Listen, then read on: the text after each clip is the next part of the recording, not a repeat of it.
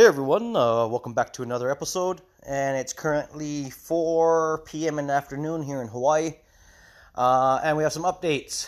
So on the new biogas digester setup, it's going along really good. I have I have the circulation pump installed, all the plumbing installed for one of the solar hot water heating panels. I have been able to actually let it run for a day. Yesterday was actually the first day. And today I did run it a little bit, and it actually does heat up the bow digester. But kind of where we're located, like the last couple of days or so, or the last week, we've actually been having really calm weather, like hot and no wind. But that's uncommon. Mostly it's hot and really, really windy, right? And then we have a lot of cloud cover that comes by really fast, and sometimes we have no clouds at all for weeks, and then sometimes, we have some clouds that hang around for a little while just because of the location and the elevation that we're at. Now, the one thing I did notice was, so the solar hot water heating grid or radiant floor heating that I put under the bow digester is working. But I am going to add one more solar hot water heating panel to the mix. That's to help compensate for the colder weather we're getting, but not only that, the wind chill. Like right now, it is literally whipping wind out there. It's so windy that you can't even be out there. It's just ridiculous, like really ridiculous. And I did notice that once the wind started picking up and blowing onto the bow digester, it started cooling it off pretty quick. So I don't want that to happen. So I'm going to implement one more solar hot water heating panel because I have it sitting under my house for free anyway. So I can easily put that on to help give it an extra boost. And then not only that, I am now highly considering putting a hoop greenhouse over it. I was hoping I didn't have to, just because when I was setting all this up and doing all the groundwork, it wasn't windy. So I kind of forgot about the wind, And I was like, okay, hopefully it's going to be good. I don't have to. But in my back of my mind, I was always thinking, well, if it gets really windy, like it normally does, it may cool off the bow digester, which it is. So as we speak right now, it's half sunny, half cloudy, and super windy. So I did notice that it dropped down about 6 or 7 degrees overnight and in the morning until about like 9 o'clock when it started heating back up. So, I want to try to keep a constant temperature as much as possible. So I think I am going to put some type of cover over it to protect it from the wind so the wind doesn't touch the bow digester and cool it down. But not only that, I'm actually going to try to implement one more heating source. So I have a lot of extra power at my off-grid home that doesn't get consumed. And so much so that a lot of times my house is fully charged up by 9, 10 o'clock in the morning. And basically the charge controllers taper themselves down to almost nothing because my house is not consuming that much power anymore. The batteries are charged, it's just maintaining refrigerators and deep freezes and stuff like that. And so what I end up doing is I put a lot of that extra power into my solar hot water heating system for my home, which also, is working off the sun and all of that. And it does a really good job. So much so that a lot of times my hot water is like 165 degrees, really hot. And even then, my hot water heater, which is about 92 gallons, will get, like I said, right around 150 to 165 degrees, which is extremely hot, really, really hot. And then I still have a lot of extra power, like just a lot of extra power. So since I do have all this extra power available to me, I am going to implement something that I did on one of my other biogas digesters. I am going to implement a heater element inside the biogas bag. So that way I'll have 2 or 3 different heating sources. I will have the radiant floor heating doing its thing. I will have the hoop greenhouse to help maintain the heat and not be cooled off from the wind. And then I'll also have the heater element inside of the actual bow digester. And then I can use all the extra power that I'm not using to go ahead and heat up that bow digester and keep it heated. And I do have temperature sensors installed. I'm going to cover more of that in another podcast of exactly how I have the whole system in detail exactly set up. Like, it's pretty unique, guys. Really, really unique. But I just want to kind of give you guys the legits really quick, the breakdown version of everything real quick. So yeah, basically the way it's going to work is the solar radiant floor heating will just work daily in and out every single day, no problem. And then the hoop greenhouse obviously will help keep the wind off of the bag from cooling down. And then the way the heater element is actually going to work is after my house is fully charged and done, and after my regular hot water heating tank is topped off and hot, then with that extra power again, I will dump that extra power into that heater element that's going to go ahead and start heating up the biodigester. So yeah, pretty excited about putting all this together. I do have some good news. Today was the first day I was able to put in the first 5-gallon bucket of cow manure. I need 80 gallons of cow manure. This biodigester is really big, guys. It's really big, like 13 to 14 feet long. It's pretty long, pretty big. So I do need 80 gallons. So I need 15 more 5-gallon buckets in order to meet the appropriate amount that I need to get the system started. So what I'm going to do is every day, like today when I drove in and out of the ranch, the cattle were right on the side of the road and on the road. And obviously they were, had manure, just sitting around. So I stopped. I have a 5-gallon bucket in the back of my truck and a shovel. And I just went ahead and shoveled it up, threw it in, mixed it with water and threw it into the biodigester. So that's like the first 5-gallon bucket in there, no problem. So as the days go on here, I'll just collect more and more and more and more and just keep adding until I finally get to the point where I finally met my threshold of 80 gallons of cow manure. And then after that, I don't have to do anything and just let it rip, right? And then after I start getting actual usable cooking gas, then I can start putting food in.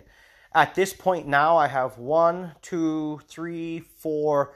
I already have 5-gallon buckets of food waste. In fact, I have so much food waste at this point that I'm freezing it, because if I just keep it around, it might start, smelling. I mean, I have it in these airtight buckets, but still, I don't want to have it rotting on me already, right? I want it to rot. I want it to break down in the biodigester. So I'm actually freezing it, believe it or not. So I'm freezing it so that way I do have a big surplus of food scraps, leftover food, that I can throw into the biodigester. Now the food is everything from bread to spaghetti to fish to, no bones obviously. Just miscellaneous of all kinds of stuff that we're eating, because every time you eat, there's always going to be a little bit left over, and a lot of times we'll eat it the very next day. That's what we try to do. If we have a big dinner or whatever, we'll eat it for breakfast or lunch the following day. But then there's still a lot, right?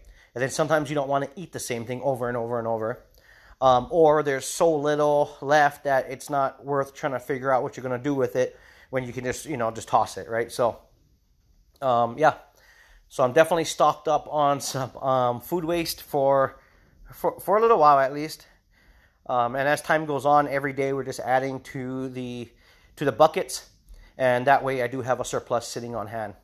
So right now, the 2 hang-ups for me, I can actually get the biodigester up and running already, is the manure. My ranch truck is down right now, the shift column. I need to take it apart and figure out why it's having a really hard time shifting. The transmission is good.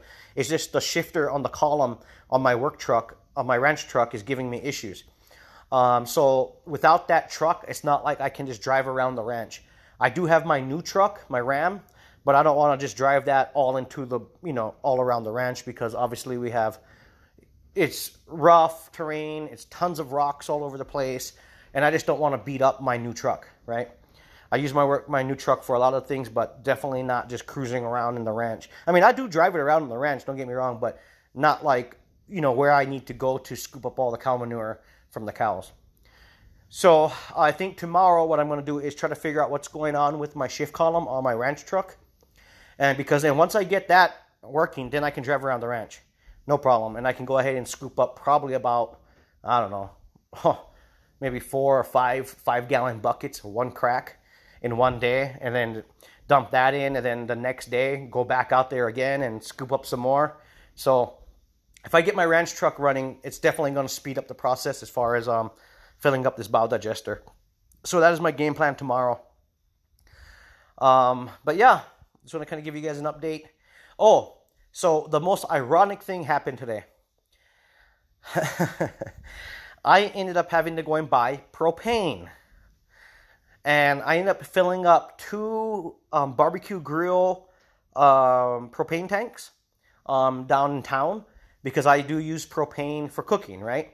And a lot of other things. And that's the whole reason why I'm going to biogas, so that way I don't have to purchase propane anymore. And so for each barbecue grill tank, propane tank, it was $20 each tank. So that was $40 just for these 2 tanks. Now I have a lot more tanks, but I don't want to fill them up right now. I'm trying to get to the biogas part where I can start using biogas. So technically I spent $40 today on propane that I didn't need to do if I had the biogas digester already up and running, right? But I need, propane for my stove and all that stuff right now. So until the biogas digester is up and running, I have no choice but to continue buying propane and all of that. Now, it's 5 gallons a pound locally right now, where I fill up mine at. It's $5 a pound for propane, liquid propane. Now, I was talking to the guy, he's actually my friend that actually operates that place. And I was speaking to him and I said, hey, are the prices going to be going up? But he doesn't own the business, he works there, right? So I asked him and I said, hey, is the prices on propane going to be going up like everything else? He said, as far as he knows, as of right now, his boss hasn't mentioned anything to him. But he said he did hear that it may be going up to $8 or $9 for a pound of propane. So that is almost double the cost, right? At $10, it would be double. So it's, getting up there if it does do that, which I believe at some point it probably will. Like everything else, especially energy, diesel, gasoline, propane, all these things that we consume as far as energy is concerned, even electrical costs, the one thing we can count on is the price will go up over time, right? Some raise a lot faster, some raise a lot slower, but the one thing we can always count on is it will always keep going up in price. So yeah, that's why I'm really gunning to get the biogas digester up and running. That way I can switch over to that and I don't have to buy propane anymore. I just like the fact, I don't have a problem with buying the propane. It's what it is. But at the same time, I like the fact that I can use, a renewable resource to create my own cooking gas. I like that. I really, really dig that. It's a really unique concept, using biogas for your, your propane needs almost, pretty much. So, yeah. So I'm hoping the weather clears up tomorrow a little bit, because today it has been, yesterday and today has just been terrible. Like, it is so windy. And then at night, the temperature is dropping down quite a bit. And it's, just cooling off that biodigester. So whatever heat I'm able to gain during the day with the current setup, with one solar hot water heating panel, and that's it. Whatever heat I'm able to gain, I'm losing it overnight easily, because the temperature drops down and then the wind finally picked up. And that's the thing about where we live. Normally it is, if I had to give you guys a scale, let's see, probably about 80% to 90% of the time, it is always really windy over here. And that's why I utilize wind turbines for my off-grid home as well, right? Because we have so much wind all the time, it's abundant. And that's great for generating power, but not so much for, what I want to do with the biogas stuff. So I got to definitely, protect it from the wind, and I should be good to go. Now, there is another way that I could avoid using propane and biogas and all of that. I could just go to an electric stove, electric oven, right? And my system can easily run that, no problem. But I like cooking on a flame. I like cooking on a flame. But not only that, it's just a challenge. It's something that I'm able to experiment with, and also, I'll give you an example. My my girlfriend's kids, They're young, and they don't, they're not young, but they're not old, where, they're at the age where they can start understanding things and start making the differences and stuff.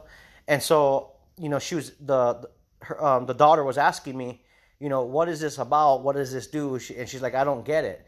And so then I explained to her what it is and how it works and what the differences are and stuff. And she's like, oh, I understand now. But she's like, but how does it turn food waste into cooking gas? That's the part that she still doesn't get, right? So I try to explain it to her, but it's over her head right now. But the basic layman's terms that I told her is this, is that when you put food in an environment that is oxygen starved and you have microorganisms eating that food waste, the byproduct is methane gas. Methane gas is very similar to natural gas. But she doesn't know what natural gas is, right? So I said it's very similar to what propane is. So at the end of what I was telling her, she said, so you're making propane? I thought that was funny. I said, yeah, I'm making propane, if that makes any sense to you. But at least she gets the theory, she gets the understanding of it, right? So it's a good tool, not only for us to cut back on our spending, but not only that, teach, the next generations about these types of older technologies and concepts and theories on how things are done. They're just going to be a way better rounded person in the end. So, but yeah, guys, we're getting there. We are getting there. I want to hook up the other solar hot water heating panel first. That's a thing. It's real dangerous because I know that one panel is more than enough for what I need. The problem is that that's based off the fact that it's sunny all day. 100% sunny all day. And like I said earlier, like right now I'm looking out my window and it is like right now it's sunny. In the next, say, 15 minutes, it's going to be completely cloudy for about 30 minutes to an hour. Then it's going to clear back up for a little bit. Then, so it's cloudy, not cloudy, cloudy, not cloudy. So I'm not able just to collect all that heat nonstop through the day from the solar hot water heating panel for the radiant floor heating. So you see what I'm saying, right? Now, if I was to put 2 panels on like I want to, then that would make up for that difference easily. But then the adverse effect is if the water gets too hot in there, then my pressure relief valve will open up and start purging that heat and that water out because it's getting too hot. And then I'll have to, always make sure the line is filled with water. So kind of a trade-off, So what I'm kind of thinking about doing is doing a one-way check valve on a makeup line, because I do have a T of how I actually filled the lines up with water. I just basically made a T where I can connect the water hose to it. That's how I filled it up. And so what I was kind of thinking is if I run a dedicated water line to it and I put a one-way check valve and I just always have it on, then it's always going to make sure that the pipes have water, but it won't allow the water or anything to go backwards because the check valve that's the whole purpose. It only allows one direction. So I could implement that, and then I don't have to worry about when I put 2 panels, does it purge the water out? And if the lines are going to get empty, it won't, because then there's water always, being able to be pushed back in, so it's going to make up the difference. So that is another way of getting around that. So, there's all these little things that you have to think about. Sometimes you just got to pick and choose your battles, guys. So anyway, guys, I'm hoping tomorrow I can get my truck shifting again. The ranch truck, and then I can start going around and start really collecting some cow manure, get this system up and running. That way I don't have to go around and pick up cow manure anymore and just got to put food waste. Because here's the thing about the biodigester.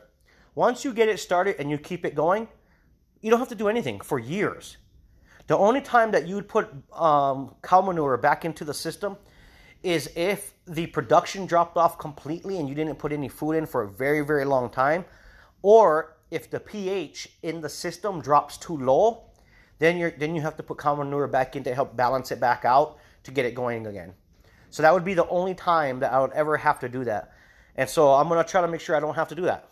But if I have to, it's no problem. Luckily, we have cattle roaming around everywhere. So anyway, guys, thanks for tuning in. Stay tuned. I am videotaping a lot of this, and as soon as this system is done, like all my other little projects I finished, I'll start putting all these videos together and start releasing them. But I just want to get these projects done because I like these projects. They're fun to me, and I want to keep the ball rolling. So I just want to get these things done. That way I can start enjoying these things, and I can share them with you guys on YouTube. So thanks for tuning in. See you guys on the next one.